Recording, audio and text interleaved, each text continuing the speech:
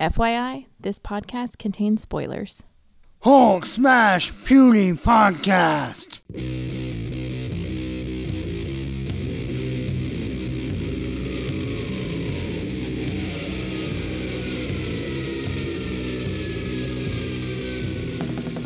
Hey everybody, welcome to episode 173 of the podcast that goes snicked. I'm your host, Jason, Jet Jockey Joyrider Venable, and I'm joined once again by flashback specialist Cameron. You can't punch a snowflake, Sinclair.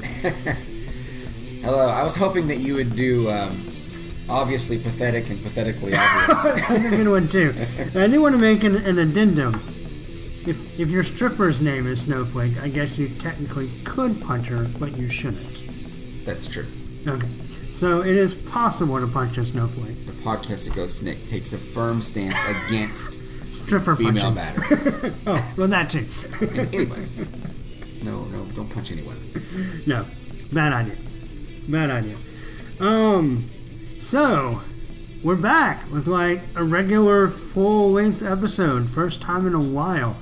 Ever since we got our new intern, Oliver, the podcast is kind of been a little helter-skelter. So I know we've had a lot of kind of snack-sized episodes, but I feel like we picked a really good one to get back kind of to our real deal. Of course, it is a flashback episode. Flashback! You're waiting on me. Yes, and it is Hulk Round 2. Now, we're going to talk about the Incredible Hulk number 340. Isn't it round 3? Well, okay, so... Well, I guess if you break up the first fight into two fights, you could say that. And Wolverine was in some other issues of Incredible Hulk later, but it was just him with a bunch of heroes when he got pardoned. So there wasn't really any kind of like animosity. Wasn't a throwdown fight. Yeah, and they actually didn't really interact at all. I was thinking, I remembered that there had been Hulk stuff, but yeah, you're right. They haven't had a big throwdown since the original time. Yeah, so this is the official rematch, and of course the difference remix. The difference now, of course, is that at this point in the Hulk's career, we're to Grey Hulk. Now, remember, the Grey Hulk is maybe not quite as strong, but he's smarter, and it kind of goes back to the very, very original concept of the Hulk, like back with Stan Lee and Jack Kirby, and he's only Hulk when the sun's not out. Werewolf. Yeah, Were-Hulk. Werewolf Hulk. Yeah. Or Were-Hulk, there you go. So you may ask what all this has to do with the X-Men and Wolverine, besides Wolverine being in the book. This is an unofficial Fall of the Mutants tie-in. And I'd actually originally kind of intended to roll this into that episode. If you remember the last time we did a flashback episode, which was a long time ago, it feels like. It's been a while. It's been a while. You might remember that I said Fall of the Mutants was next. And once I actually sat down and read this issue, I felt like it kind of merited its own episode. So hopefully we'll have enough to say about it. Now, you also remember the last time when we left Uncanny X-Men, number 224, I think it was, or whatever. The X-Men were about to head to Dallas to die, to try to save Storm. And so this issue literally takes place when they're en route to Dallas. They're in the Blackbird, they're flying, and they're going to meet the Hulk. So, this issue is Vicious Circle. It is written by Peter David, art by Todd McFarlane, letters by Rick Parker, colors by Petrus Gotees, and the cover is by McFarlane and a different inker, Bob Wyacek. So, this is a pretty classic cover, I think. We have Wolverine in a stark blue background, and when he's got his claws popped, and reflected in his claws is a broken image of the Hulk's face. I don't think you have to qualify this by saying I think. This is an amazing it's cover. A great cover. This is just one of the classic covers. Yeah, it's a classic Wolverine cover that happens to be in the Incredible Hulk. Yeah. Also, it's the first Todd McFarlane Wolverine, so that's worth noting. Very nice. And while we've had Peter David on the podcast before, he did a Sabretooth appearance in a Spectacular Spider-Man, this is his first time to write Wolverine. So we'll talk about kind of how he handles the character. Let's talk about this issue for a minute, though, because as a kid, I remember wanting this comic so bad. Yeah. And I never was able to get it. I remember we would go over, your aunt would take us to Awesome Cards and Comics, which is now just Awesome Comics, which is where I still buy my books. They dropped the cards. I remember this was in the glass counter, it seemed like forever, like several visits. Yeah. And I would just kind of just stare at it. And I remember this issue, I think Amazing Spider-Man 300, which was, funny enough, also Todd McFarlane, first full Venom, Wolverine #1, Punisher #1, and Punisher War Journal #1 were kind of like my most sought after comics as a kid. The holy grails of definitely of our version of the comic universe. And I was able to save up my allowance and buy a couple of those, but this one was not my first pick on the list. I think Punisher #1 was the one that I really wanted bad. And so I saved up forever to buy that. And I remember this was, as a kid, it was like $40 plus. Yeah, probably. And still runs about that, as an adult, I finally was able to put the scratch together and buy it. But it's funny though, because I bought it after I started the podcast, knowing that I would have to eventually talk about it, and I actually saved it and never. So reading it for this episode was the first time I ever read it. Nice. And so I have also been reading. I found a chunk of the David McFarlane Hulk run in some discount bins, and picked some up. So I've been reading some of the story along with it. It's a pretty strong run. So it'll be interesting to see kind of how the X-Men fit into the Hulk story. Where we are with the Hulk is he's been separated from his love, Betty, and the leader kind of behind the scenes is trying to take over the government, U.S. government, and find the gamma bombs they've been testing so he can use them to make like an army of Hulk-like creatures. Yeah. And so the Hulk and two S.H.I.E.L.D., or X, I guess at this point, ex-S.H.I.E.L.D. agents are kind of just on a road trip trying to find these bombs. And that's kind of, so we have them looking for the bombs. They kind of been working their way across the country from New Mexico, kind of towards D.C. Yeah, exactly. So I guess the route of... Actually, they'd probably take 40 across. They'd probably go north of Dallas. But for whatever reason, working their way from New Mexico to D.C., they're in Dallas. Though, actually, it says in this issue they got lost. So I guess that's what happened. And then the X-Men, of course, are coming to Dallas so they can die.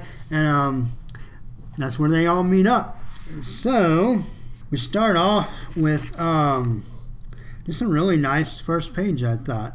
We have a female hand holding a snow globe, just waxing eloquent about, missing the Hulk. She's not really supposed to miss the Hulk. They kind of split up because he was the Hulk. Yeah. And bad for her. But even though she knows they shouldn't be together, she still wonders where he is.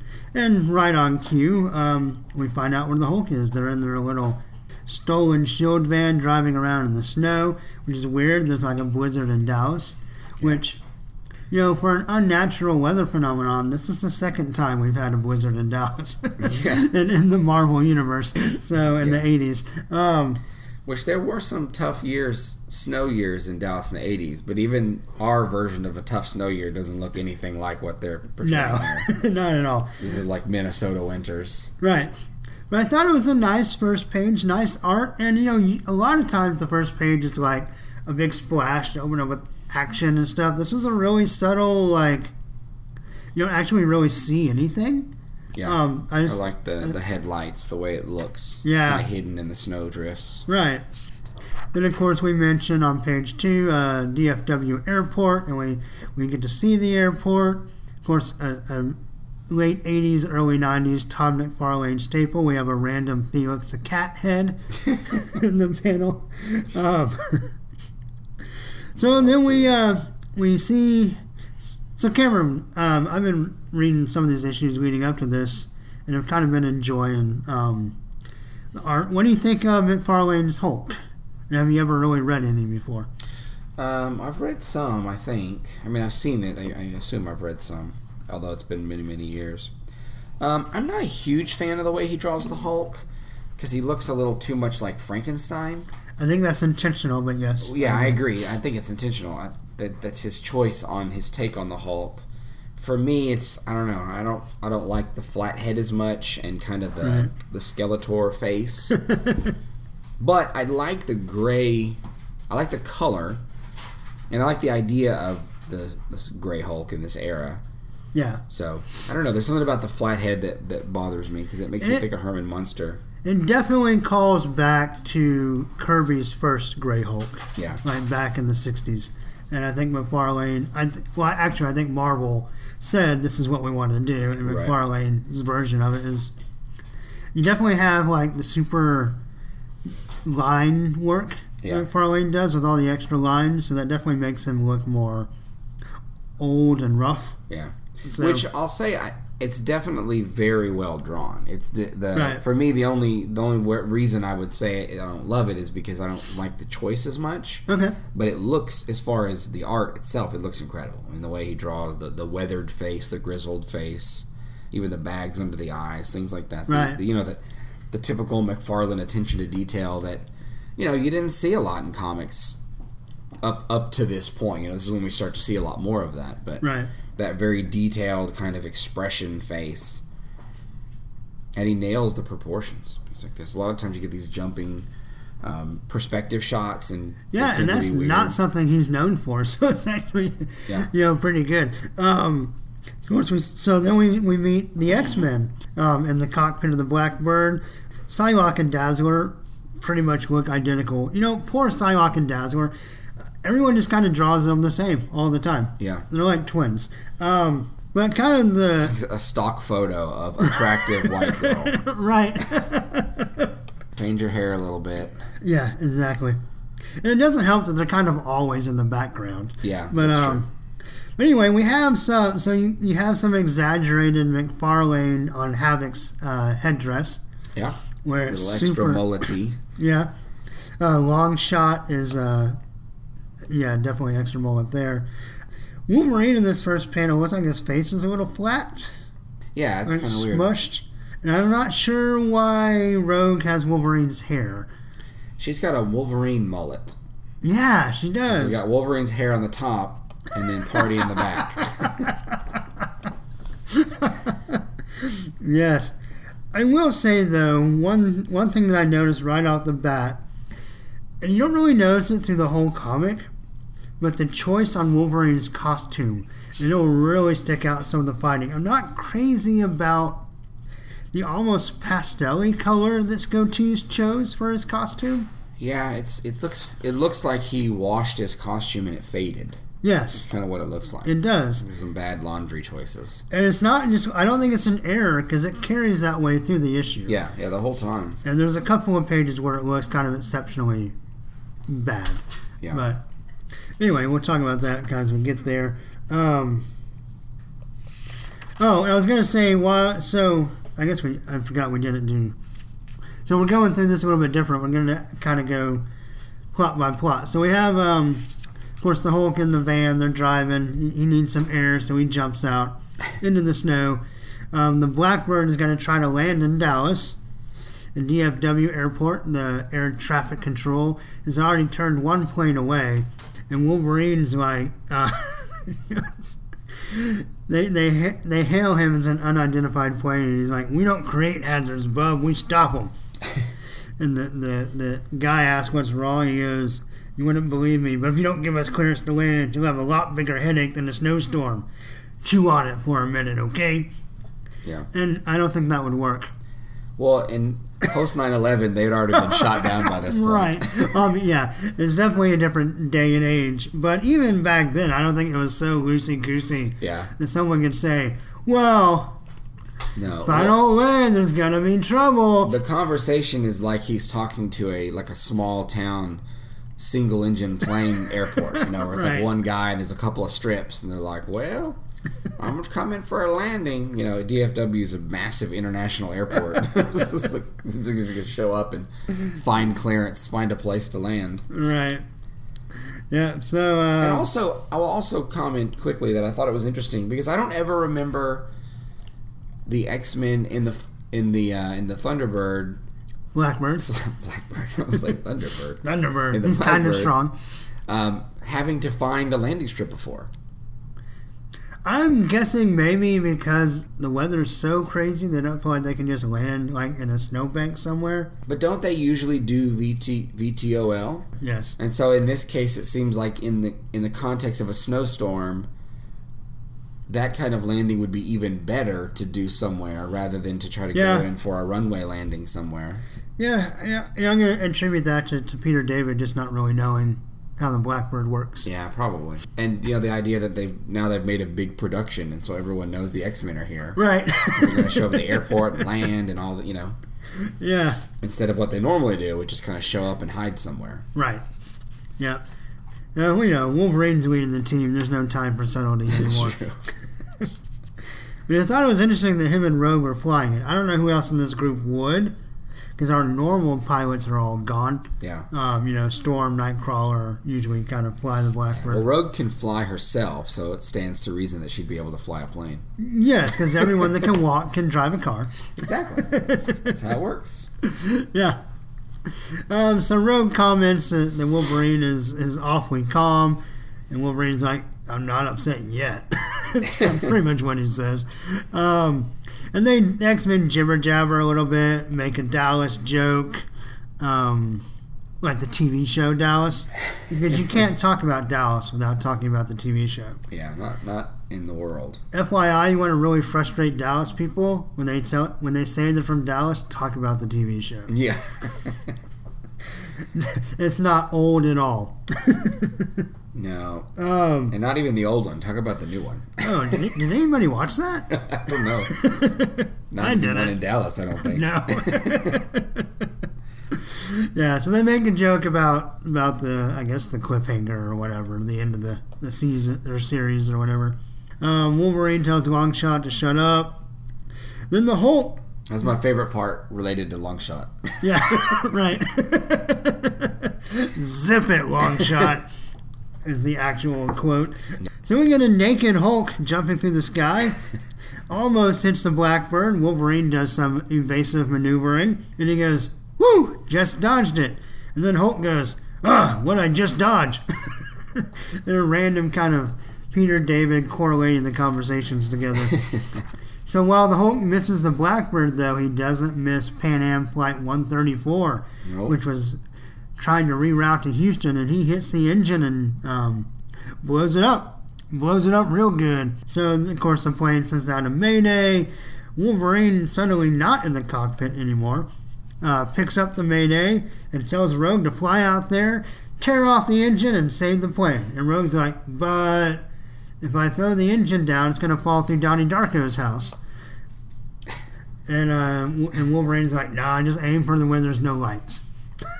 Which I thought they're in the middle of a blizzard, True.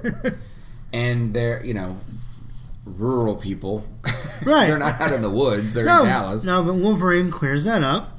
He says, if in this blizzard anybody's out in a field or a lake, they deserve to die. Pretty much what he says. There you go. I did think it was a weird conversation, though, that Rogue would... It seemed weird to me that she would pause with the idea that a few people might get hurt in the context of probably over 100 people will definitely die. Right. It seems like that's not a hesitation that she would do. That she would run out there and do something about it, save the plane. Right. So she jumps out, she saves the plane, I guess. And we don't actually see that. Yeah. It's all off panel. That's all off panel. But the Hulk is lost in the woods, the famous woods of Dallas. We are known for our giant forest. Right. And so Rogue's aim was good. She went for a desolate area, and the engine lands right on top of the Hulk. Yeah. And then we get an awesome thing that McFarlane was a master at. As we see the Hulk climbing out of the rubble, we get this awesome thing where the Hulk's bottom half of the face is in shadow, but his mouth isn't. Yeah. And just classic McFarlane. Really love that kind of stuff. Yeah, I like it. So the X-Men, then, the plane has been saved. It's on the ground. Wolverine's looking at the wing, and he smells Hulk. But it's a little bit different. Kind of a nod to him. I guess gray skin smells different than green skin. I guess so. Is that racist? Probably. So what Peter David does with Wolverine, we might as well talk about this now. His internal narration is very kind of Sam Spade. Where he's like, I'm called Wolverine. I'm a mutant. Like the rest of the X-Men, I check over the wing on this airplane Rogue brought down. Think about all the strangeness in my life right now. This unreal weather, the leadership of the X-Men, that Dame Rogue. No, wait. It's as if the world was in flux around me, but my instincts, they've been a constant, unswerving, dependable, until lately, maybe. Then he talks about his senses, and he would love to run off and check it out, but now he's the leader of the X-Men. He's not a loner anymore, and he can't no time for rabbit holes. Yep, no time for chasing the Hulk. He's got to keep the team together and find Storm. That's right. So then we see the leader. Leader. I really like McFarlane's leader. First of all, his super busy line works well with his brain, his big brain. And I also love that he gave him this nasty handlebar mustache. Yeah, I like it. I think that's really cool. I could go with maybe a different costume. Actually, I think it'd be great. You already gave him the handlebar mustache. Just dress him up in like a 80s suit, or even maybe like he's a little behind the times, like just a 70s That would be pretty cool. And just like a necktie or a pop collar or maybe even an open unbuttoned shirt. He looks too much like the DC character with the purple suit. Like if this was purple and this was green. Purple and green. And his face was green, or no, I mean pink, and his face was green. I can't think of what that guy's name is. Purple and pink with a green face? Beast I'll think Boy? of it in a minute. No, I'll think of it in a minute. Okay. Anyway, he looks like that character, so I agree with you. I do think that the brain part should be a different color. You think so? Yeah, but then it never historically is not. Yeah, I know. I just feel like with the but when I picture that in my head, I don't like it that way either. So because then it just looks like Krang from Ninja Turtles. Right. So, Right. So scratch that. I like the solid color. So the leader has a big map, a distorted map of the United States, and he's looking at all the weather patterns, and all this weird weather is going to make him escalate his plan. So he's talking to this Half-Life, which I missed the issue where he came around, so that was a hole in my Hulk run. But here's what the leader says. In addition to being obviously pathetic, you're pathetically obvious. That's a great line. As Cameron quoted earlier.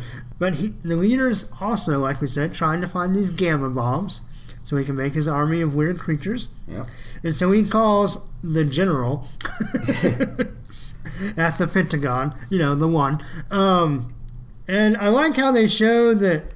Well, first of all, I didn't know I knew the leader used his super brain to control things. I didn't realize. I guess I always thought it was like brain waves. Yeah. So, but here he controls the guy through the phone.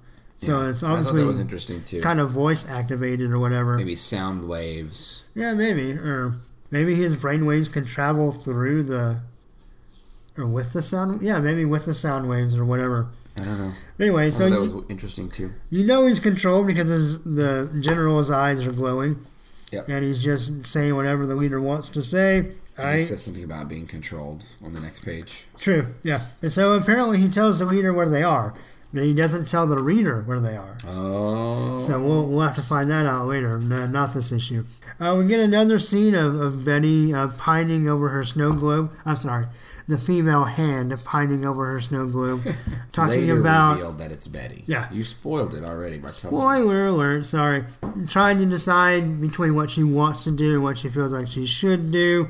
Then we see the Hulk got hungry and broke through the side of a Patty Time truck, which I'm pretty sure is made up.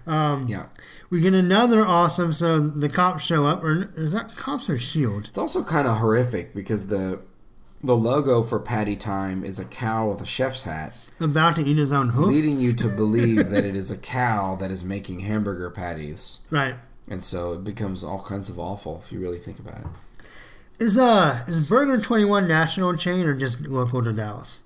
I don't know what that is. Oh, hey, it's a new. I know there's a new place here. It's a pretty good burger place.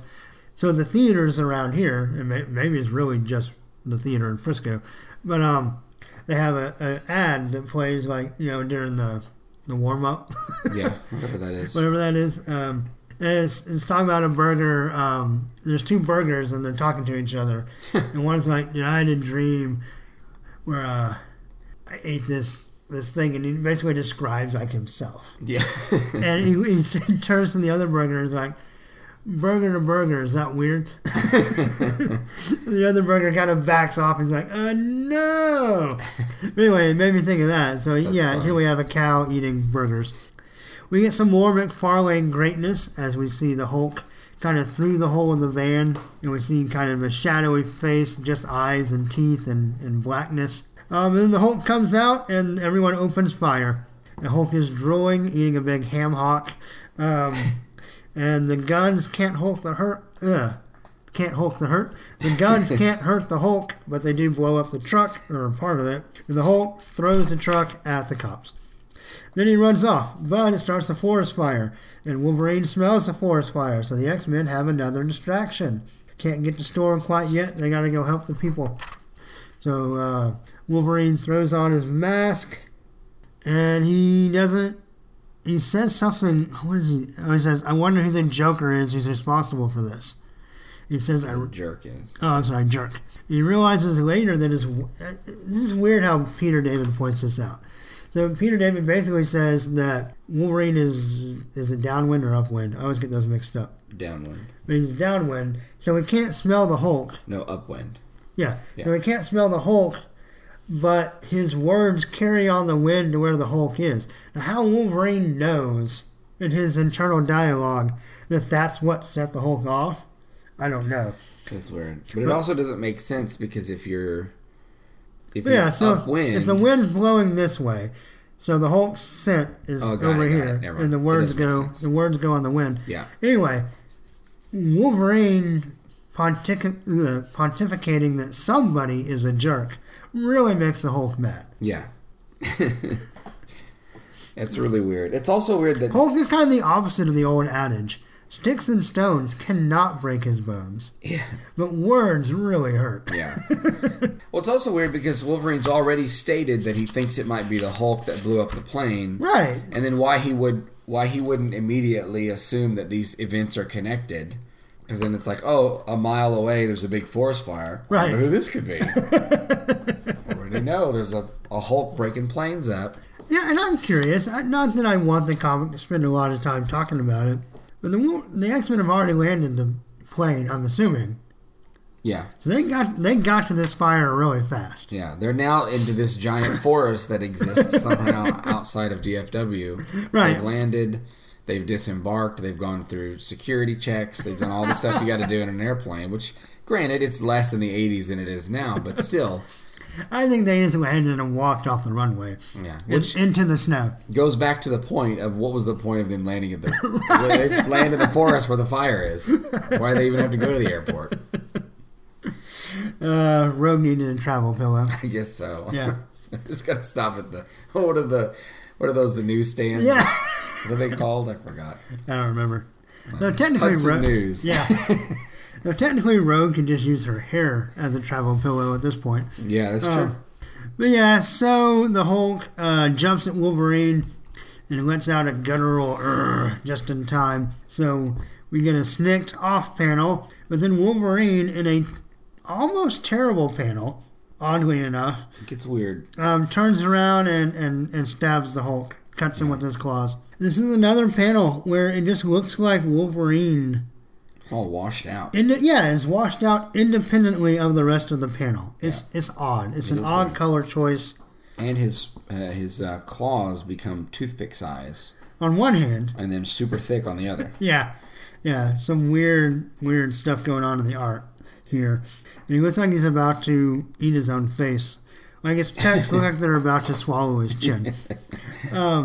So he says, I pop my claws, but not my cork. I don't do that anymore. I'm civilized. At least that's what I like to tell myself. Actually, I'm not super fond of David's narration for Wolverine, but I actually kind of like that line. Yeah. Or at least the concept of it. That, like, you know, Wolverine has made all this progress. At least that's what he's saying. Right. You know, he has all these setbacks constantly, but he's kind of speaking into reality his own kind of evolution. Yeah. I like that too. The internal monologue gets old because there's so much of it. But right. I do like it. There are a few points where it works well, and that's one of them. Yeah. So then the Hulk calls Wolverine a miserable little shrimp. And Wolverine talks about how he really wants to fight, but he can't. Do you think that's in versus a happy shrimp? So sometimes you think that, you look like a happy shrimp. You're a happy little shrimp. Oh, aren't you a happy little shrimp? What is he so depressed about? He's just a shrimp. Why are you so miserable? Depression is a real issue among the shrimp community. Yes. We should bring awareness to that. That's true. We should start a fundraiser for shrimp depression. There you go. We can even apply it to all mollusk. Right? They're mollusk, right? They're not. Or are they fish? Shellfish, mollusks, I guess. Okay. I don't know. Let's just stick with shrimp. Okay. Just shrimp. So, please send your money to... P.O. Box. Sniktcast. Yeah. Yeah, just kidding. Don't send money for shrimp. No. Spend money eating shrimp if you want. I was going to say, if you send money for shrimp, I'm not going to save them. I'm just going to eat them. Yeah. Arguably, just put them out of their fry those bad boys up. Yeah. Possibly put them on a po' boy. Well, I personally don't like shrimp, in case any listeners were curious. So don't send any shrimp money to Cameron. Send it all to me. I'm not going to eat it. I'll spend it on beef or chicken. Real food. Real food. Real food. I don't like to eat food that eats other food's waste. Yeah. Just a policy of mine. Yeah. Actually, I'm straight up kosher. So. Well, speaking of kosher, I thought it was interesting that the Hulk's blood was still green. I know. That was interesting. That was a terrible segue. I apologize. It was, but it looked cool. Yeah. Are you suggesting that people who are kosher have green blood? No, not at all. This is getting weird, Jason. No, yes. No, I liked the play of all the green blood on the gray skin. Yeah, it looked really good. With Hulk. It looks very cool. Yeah. So anyway, Wolverine's contemplating having a good brawl, having the rematch. Yeah. And he says, but then I remember who I am and what I am and what I have to do. And he apologizes, which, man, that's got to be tough. If you think it's hard for husbands to apologize, Wolverine doesn't apologize for shit. Yeah, nothing. And so he's like, sorry, my mistake. And Hulk's like, what? Are you kidding me? What Hulk says. Yeah. And Wolverine's like, no, really, I don't have time. He's like, I got other stuff to do. Yeah. And then... I'm a very important man. And kind of, well, exactly. Yes, actually what he says, and almost a kind of passive-aggressive, almost like poking the Hulk with a stick. He's like, I got more important stuff to do. Yeah. And that just, of course, pisses the Hulk off.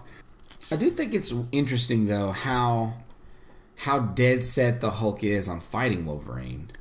Oh, all right, so... Over a small number of insults. But Grey Hulk is PMS Hulk. Yeah. Grey Hulk, he's smarter, but he's still unstable. He's a really big jerk. Yeah. He's super mean and super violent. And whereas, the original Hulk was kind of mindless violence. Yeah. Like, kind of out of control. Like, the Grey Hulk still has brains. Right. But he chooses to fight. Like, he wants to fight. Yeah. He just wants this throwdown. Yeah. He just wants to fight everybody all the time. Yeah. And that's kind of the hallmark of this run, is just kind of what... It's kind of a dick he is all the time. It's just interesting that, because we go through, several panels of this, of Wolverine basically trying not to fight Hulk. Right. But Hulk is absolutely set on fighting Wolverine. Which makes sense, and it works out well, certainly. But it's just interesting that there's no real reason for him to be other than just irritated that Wolverine exists. Well, Wolverine called him a jerk unintentionally. He called someone a jerk. He called someone a jerk. And Hulk got mad. Let me ask you this, because I'd kind of like it that they didn't. Would you like it better if Hulk knew that the X-Men were responsible for dropping the engine on him? I mean, that definitely gives more cause. I kind of like that he doesn't have cause. Yeah, I do. I like that better too, because he's just mad. Right. And, we're like you said, reinforcing this idea that this is angry Hulk, but not mindless, violent, angry Hulk, like Green Hulk who's just fighting. He doesn't really know why. He's just doing what he's doing. Right. He's just mad. He's trying to take it out on anyone and everyone. Right. So Green Hulk is just Gray Hulk is just pissed off. Yeah, and he really hates shrimp. And he hates shrimp. Apparently. He's like you. There you go. You are the Gray Hulk. There you go. That's very clear. Very true. So Wolverine tries to walk off, and then we get an awesome panel. Yeah, of the whole shadow. Yeah, more shadow on the face of Hulk jumping. He goes, "If you won't fight me, then I'll kill you." And Wolverine tries to jump away. We get a nice little callback to Wolverine's first appearance. Wolverine says, "You think I forgot about the time when we fought? Nope. You had your piece of me." And Wolverine's like, "I've changed." And Hulk says, "So am I. I'm smart now." So I do like the art on this page. We'll talk kind of the end about overall impressions of McFarlane's Wolverine. But these panels are pretty nice. Yeah. They look good. We have Wolverine jumping, he lands and crouches in the snow. Wolverine kind of has a theme that's been recently in the X-Men is that, I love to fight, but also you have to know when to not fight. Yeah. And so he kind of pulls that card out. Well, that's the hallmark of advanced Wolverine. Yeah. He moves beyond the Berserker, and now he's controlling that, or at least trying to control that violence. Yeah. And so that he can pick and choose when he's violent. Yeah. And so I'm glad... Which parallels with Hulk. Yeah. The point here, smart Hulk can pick and choose his violence as well. But I also want to kind of talk about this now for just a second. I'm glad that Peter David picked up on that, because you don't see that in a lot of Wolverine guest appearances. Yeah. Usually when Wolverine, at least up to this point, I think I'm hoping we'll see more of it this style, but up to this point, usually when Wolverine shows up in other books, he's a very one-dimensional character. Yeah. He's kind of rough around the edges, and he loves to fight, and he's gruff, and that's really all he is. Yeah. And so for Peter David to actually kind of be aware and mention and write Wolverine as if he's actually been reading, the current issues of X-Men, I actually really appreciated that. Yeah. Not crazy about all the 1940s private eye dialogue, but... for what it's worth, I feel like he's at least trying to pay attention to the character and where he is. Yeah, eventually he gets us there. Right. After a lot, but he gets us there. So Hulk accuses Wolverine of talking too much and thinking too much. And he does the classic Wolverine thunderclap, which Peter David also pulls out a thing here where he says, "That would hurt most people's ears. But with my super ears, it paralyzes me for a second." Yeah. And I thought that was interesting. Hulk tries to punch him into the ground. He can't. And then the bottom part of this page artistically is awesome. Wolverine says, he's getting furious. He's sick of fighting himself, which I thought was interesting because it kind of makes out that this whole fight so far hasn't really been Wolverine versus the Hulk. Yeah. It's been Wolverine versus Wolverine. Yeah. But he gives in. We get so we see him in shadow leaning on a tree. And then we get a close-up on his eye, which is fantastic looking, though it's brown, which Wolverine doesn't have brown eyes. But, probably should, but he never has. Then he growls, and then we get a kind of a weak snicked, but it's a nice sequence. It's a snick. Yeah. Well, his claws just look puny. Yeah. It's like who's the wimpy cartoon guy? He talks like this. I don't know. Snicked. So then Wolverine cuts loose in what the colors make what should have been an awesome page very disappointing. Two what would have been amazing panels look washed out and faded, and so they look okay. Yeah, they look okay. But Hulk literally stabs, Wolverine literally stabs Hulk through the stomach. All the way through. All the way which through. Is pretty amazing. Doesn't quite cut through the shirt, but he pokes it out. Yeah. Which is kind of weird, but whatever. It's a nice effect. Comics code. Yeah. It's a nice effect. And then we Nowadays they would show the blades poking out of his blood back, dripping off of it, yeah. But then we see a perspective shot from Hulk's eyes. So you see like the back of his hands like reaching for Wolverine. Then you see black behind Wolverine. And that looks really great. And then a panel fades to black. Yeah. So this page should have been great. And the colors just don't quite work. Yep. Too bad. Petra Scotty, who normally does pretty good colors. And it's just a weird choice for the character in this book, in this one issue. You know, I was trying to think, like, you try to say that everything's lighter, you can't see as well in the snow. Maybe, but it still just visually doesn't. Yeah. It makes the panels intentionally not pop, which is weird. The third one is not as bad. No, it's not. I think because you have the dark on the cowl. Yeah. And so that gives it a little bit more contrast, but... Right. Yep, too bad. Yep. So then Wolverine howls at the moon, as he's apt to do, and the Hulk is down for the count. He lets a sinister smile crawl across his face. We get a close-up on his eyes as he turns his head and realize Hulk's getting back up.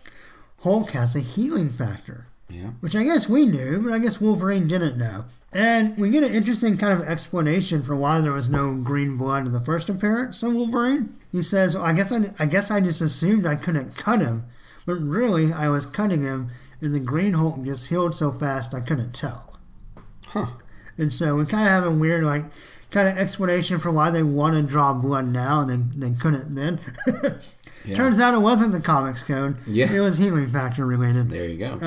Then we go back to our ex-SHIELD agents having a photograph, and we see Betty holding a snow globe with a ship in it. So now that we know the hand that we've seen is Betty. So they're going to try to find the Hulk. Hulk and Wolverine fight some more. Yeah, and we just have some nice, just kind of... Yeah, just full-on panels. Yeah, full-on fight panels. That if the colors were less washed out... it would be great. Would be much better than that. Yeah. The last panel on page 19 is fantastic. Yeah, very cool. Lots of really cool shadow work. Wolverine kind of crouching. He just got thrown through a tree. Yeah. And he's kind of crouching in the splintered truck. We do have an interesting thing here where he says, when two dogs fight, you're supposed to turn a hose on them. It's going to kind of remember that. Because he says, obviously there's no hose around, so we're going to kill each other. Then we turn the page to an awesome kind of dual panel of both of their eyes. We have the Hulk eye and Wolverine eye kind of next to each other, making a pair of eyes. Mm-hmm. And Hulk and Wolverine are reflected in each other's pupils. Yeah, it's a really, really nice effect. Then we have two more panels right below that, and them kind of running towards each other. And then we kind of end that page with a panel of Wolverine and Hulk kind of just smacking into each other. Hulk talks about how mad he is, that everyone kind of picks on the Hulk. And then we get kind of a Hulk and Wolverine version of spraying dogs with a fire hose as Agent Quartermain shoots them with some kind of big gun. Yep. Kind of that's all you need to know. They don't really explain it. It's just a big gun with a big blast. Like in the 90s, everybody had. Yes. The 90s comics, they always had these super giant guns. Yep. This is a precursor. I love how the other guy in the background is just standing with his hands in his jacket like the fawns. He's just chilling out. And then Agent Quartermain lectures Wolverine and the Hulk. Yeah, I like that. Says, "You aren't mindless anymore. You both have missions. Hulk, we have to find the Gamma Bombs. Wolverine, I'm sure you have something." And Wolverine's like, yeah. Yeah, they both of them are like I guess you're right. School children. Yeah. And then he makes them hug it out. Right, yeah. So they give each other a hug, give each other a kiss. So Hulk agrees reluctantly that he won't fight anymore, so he punches the ground, tells Wolverine, "You warn everybody, don't mess with me." Then he jumps off. We get a nice exit sign for Dallas City Limits. And Wolverine's like, okay, sure. And then he says, I can't remember the last time I wanted a cigar this bad. Yep.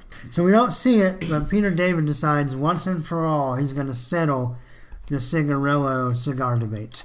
So anyway, Hulk runs off, and we find out it is indeed Betty with the snow globe, and it's from their honeymoon with Bruce on their cruise ship. But she says, I don't know what to do, and she throws the snow globe against the wall. It bleeds green for some reason. And she cries, and the snow globe is there. Next issue, Man Bull, which has a Wolverine reader. It's not sound near as interesting as Wolverine. No. The Man Bull. So that's kind of our side detour on the way to Dallas for the X-Men. And Wolverine has a rematch with the Hulk. So, what's your overall kind of thoughts on the art? This is McFarlane's first attempt at Wolverine. I think it's very good. Almost amazing. Other than my preference for Hulk's head not being flat. Right. But otherwise, and certainly all the Wolverine stuff, other than the coloring, which is not the coloring is fault, poor, right? Is weird choices. It's not bad, just bad choices that I don't like. But yeah, otherwise, he does a great Wolverine, as he will continue to do. The only thing I would kind of say is a negative is he draws the bladed claws on the cover, which I love. And his claws on the cover look great. And he does not draw the claws like that on the interior. He's pretty he kind of goes back to the claws. Dave Cockrum claws almost. Yeah. Kind of, at best, they're kind of long and curvy, and at worst, they're like... Hulk even calls them pig stickers. Yeah. And sometimes McFarlane draws them that way. Yeah. Which I'm not a fan of.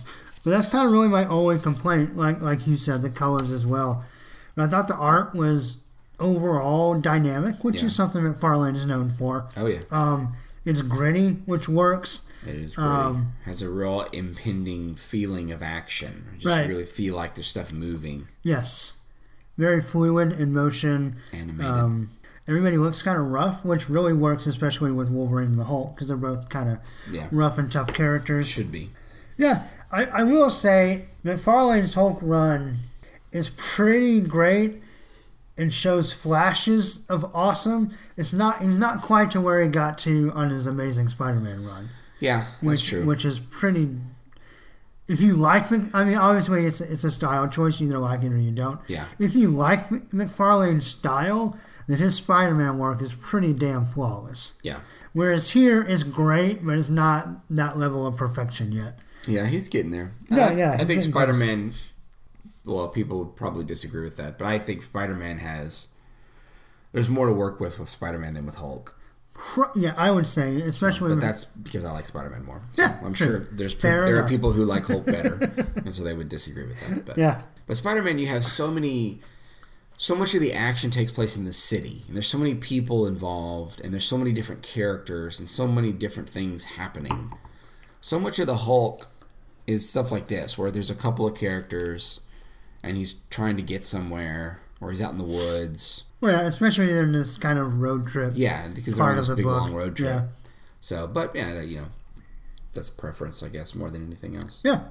Well, and McFarlane's style is suited better to kind of...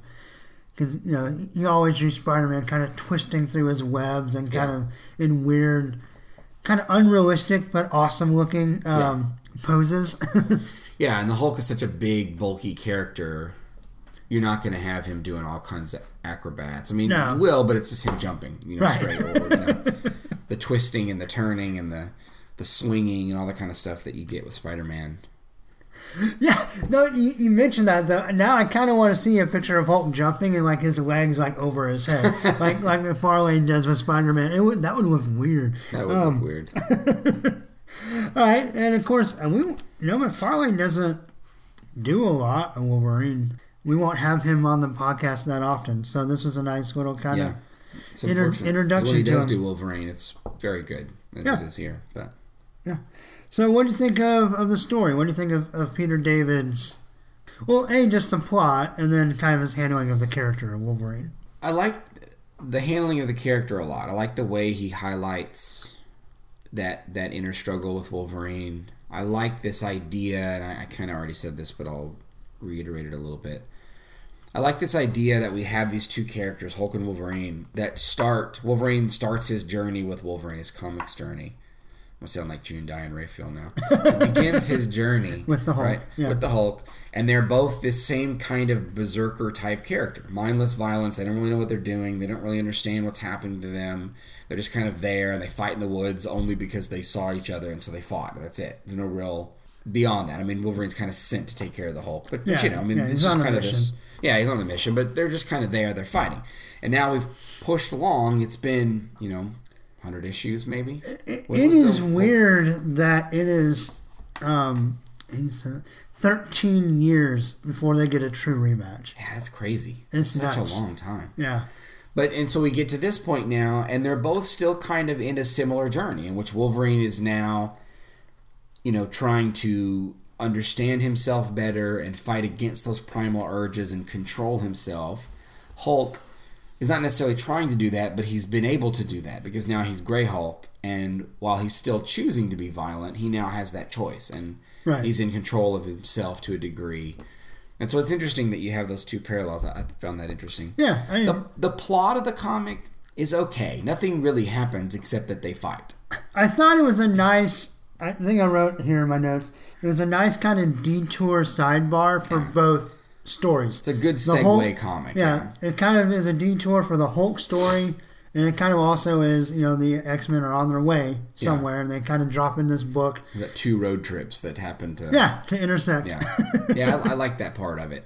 So that works. Yeah, and I, like I said, I've been enjoying reading this Hulk run, or what I have of it. I don't have all the issues, but...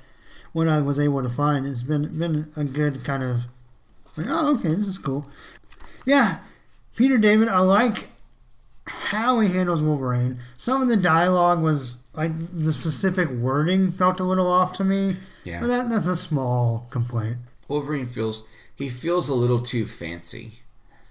That's the way to put that in this dialogue. Like, this dialogue makes him, like you talked about, kind of the 50s detective. It gives him a more, like, Don Draper kind of feel the way which is not, the normal Wolverine. Well, but that does beg the question a little bit, though, because... polished is better than fancy. Depending on what David had read at this point, as though I think Claremont maybe did a little bit better job of it, this is that kind of noirish thing is kind of how he wrote Wolverine in the Wolverine miniseries.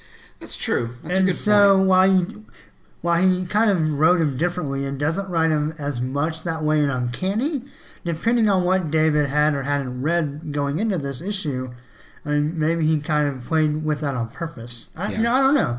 It'd be interesting to ask. So, Peter David, if you're listening... I'm sure he is. I'm sure. Why would he not? Yeah. Why don't you let us know what you thought of that? Whether...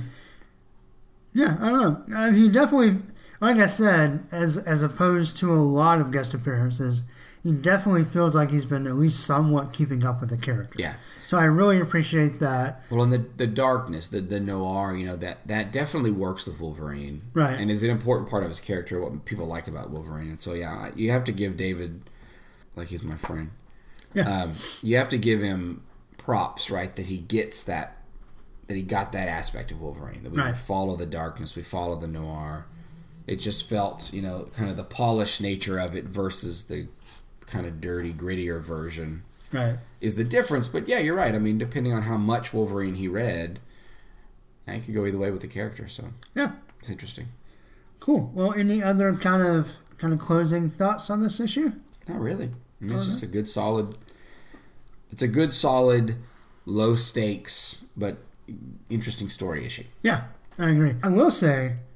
It would be, obviously, when you have crossovers like this, it was an unofficial Fall of the Mutants tie-in. Yeah. Which I thought was unfortunate, because the other tie-ins, of course, had, the Fall of the Mutants logo across the top, and this one doesn't.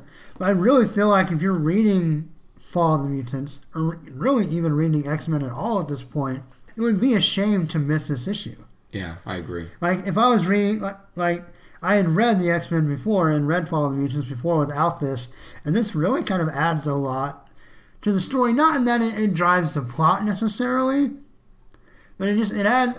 Actually, I think it does though. It adds a lot to what Wolverine is struggling with kind of having been put in charge of the X-Men during this period. I agree with that. And I think it adds a lot to some of the decisions that we'll see in our next flashback episode that he makes as the leader of the X-Men when they actually get to Dallas. Yeah. So I think it's unfortunate that this didn't have an official crossover tie-in, position. It's weird that it didn't. I mean, I get that it's not as directly connected, but it seems like in this era, right, trying to sell comics and link everybody together. I mean, think about some of those tie-ins we read for the Mutant Massacre. Yeah. That were just completely irrelevant. Right. Or like the Secret Wars. Secret Wars 2 tie-ins. I have... doesn't even make any sense. And try to help me remember, because I have a theory on why it wasn't included when we actually talk about Fall of the Mutants. Okay. And how Uncanny itself plays into Fall of the Mutants. So I'll try to remember to come back to that. Okay. Because, in fact, I'll... Yeah. And listeners, if he forgets, you hit the message boards and you hit him hard and tell him he failed. I'm writing a note because I've already written my notes for the Fall of the Mutants issues. He likes to work ahead. Yep. Okay, cool. Got it. It's written down. So if I forget, I'm just dumb, which is entirely possible. We having a lot of sleepless nights right now. The intern, for an intern, it's awfully bossy. Yeah, kind of been driving the podcast. That's true. Oh, Oliver. But, all right. Well, what do you want to grade the Incredible Hulk number 340? I'm gonna say 6 out of 6. Are you okay? I almost did.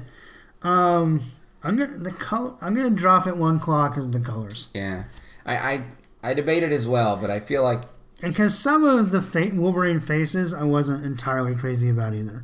Yeah. So I'm going to do 5 out of 6 claws, but, I mean, it could go either way. Yeah. Yeah, it depends on how much you tie into coloring, so... Yeah, it was a really fun issue to read, a really nice fight. Great read. Really weird that it took 13 years to get to this. Very strange. I really think that's strange. You would think... Because now they can't go more than a couple of years without crossing paths. Well, and it's not like, Wolverine's just now becoming a big character again. Right. It's like by this point, he's been a big character in the Marvel Universe for a while. And so it seems like getting him back to Hulk. Now, I don't know what Hulk was doing in this era, but it seems like both books could use the crossover. It's really weird, too, because before McFarlane came on board, the art was, I think it was Mike Mignola. If I got the order wrong, I apologize. But going backwards, I think it's McFarlane, Mike Mignola, some fill-ins, obviously, some kind of jobbers. But then John Byrne had a run on the Incredible Hulk. That's true. And Byrne, had a lot to do with shaping Wolverine. Yeah, it's really weird. I think he would have jumped at the The only thing I think of is at that point in his career, having kind of finished all the X-Men stuff, maybe he didn't want to be typecast, or he was just sick of drawing the X-Men at that point and didn't want to mess with Wolverine, or maybe he was mad because they didn't go necessarily in the direction he wanted to go with the character. Yeah, so but maybe he was just throwing a fit. I don't know. But he wasn't writing. He was co-plotting Uncanny by the time he left the book. No, I mean the Hulk. When he goes to the Hulk, he wasn't writing the Hulk, was he? I think so, yeah. Oh, okay. Never mind. I think he was drawing and writing at that point. Oh, both. Okay. Well, yeah, then it is really weird. He may have been just co-writing at that point, too. But either way, I mean, I was thinking he was just art. And if someone else was writing, I think you for sure, make Byrne draw Wolverine. Yeah, that seems like... So, yeah, I hadn't really thought about that before, but that's really odd that they didn't cross paths during that era, just based on how awesome Byrne's Wolverine was. Yeah, that's a really strange... you gotta get to the bottom of this. If there's anybody that knows the dark history behind Marvel... I know John Byrne's not listening to this, because he's antisocial. Hey, Hey, you never know. But if anybody who in the know, who's in the room, in for those meetings. Yeah, fly on the wall. Where's the Marvel fly on the wall? Plotters, right. Somebody, let us know what happened. Andrew, this is exactly the kind of thing you love to research. That's true. So I expect a dissertation shortly. There you go. All right, well that's gonna wrap it up for our Hulk rematch. Cameron. Yes. This is episode 173. Okay. And I need to do a current episode. Let's see if we can make Fall of the Mutants episode 175. That'd be cool. That would be awesome. So let's try to make that work schedule wise. And to Were be we gonna do a foil cover? Yeah, a foil cover. On the podcast. And to be fair, most of the delays in the episode have been my fault. So not all his fault. We've both had, we're getting older, and we've had too much going on. Just issues, family issues. I've had a baby, just stuff we got to deal with. But there's this thing called having a job. Yeah. And having kids. It really gets into the social life aspect of what I want to do versus what I have to do. Right. But Ollie is now over a month old. And so I kind of wanted to intentionally take that first month to kind of do the shorter episodes and get Denise and I into more of our new life pattern, so to speak. Look, nobody's mad at you for trying to be a good dad. You don't have to apologize. No, I'm not really apologizing. I'm just letting the listeners know that I think we're getting close to being back kind of on a regular schedule. There you go. Yeah. He's already feeding himself, changing his own diaper. He's fully He's fully grown. Like that Will Ferrell baby. There you go. And if you haven't seen that, go look it up. Yeah. But anyway, Cameron, anything you want to talk about? Nothing at all. And what's your Twitter? At Cameron Sinclair. All right. Perfect. And for, of course, the podcast that goes Snicked, you can like the Facebook page. Twitter is at SnickCast. Show notes and stuff are snickcast.podbean.com. Andrew, you can email your thesis about John Byrne, Peter David, and the relationship between Wolverine. You already Wolverine. downgraded it from a dissertation to a thesis. Between Wolverine and the Hulk. Look, just a 5-page paper. Just get us a little response paper. What do you think about this? Yeah. So you can email that to snickcast@yahoo.com. And so the next episode will be the first half of April for the current books, April 2016. And the next flashback episode will be full on Fall of the Mutants. And we'll try to kind of keep more regular after that. So until next time, first of all, Cameron, thank you very much for coming on. Always. And a little peek behind the curtain. It was really fun to do this together in person this time. I know. Although we sat next to each other like a weird couple in a booth. Yeah, there's no one across the table. We should have sent someone over there. I should have made Denise just watch us record. I'm sure she would have loved quietly it. Right. And look. Yeah. Yeah, but anyway, that was fun. So until next time, hugs and snicks, everybody. Bye. Bye. And snacked.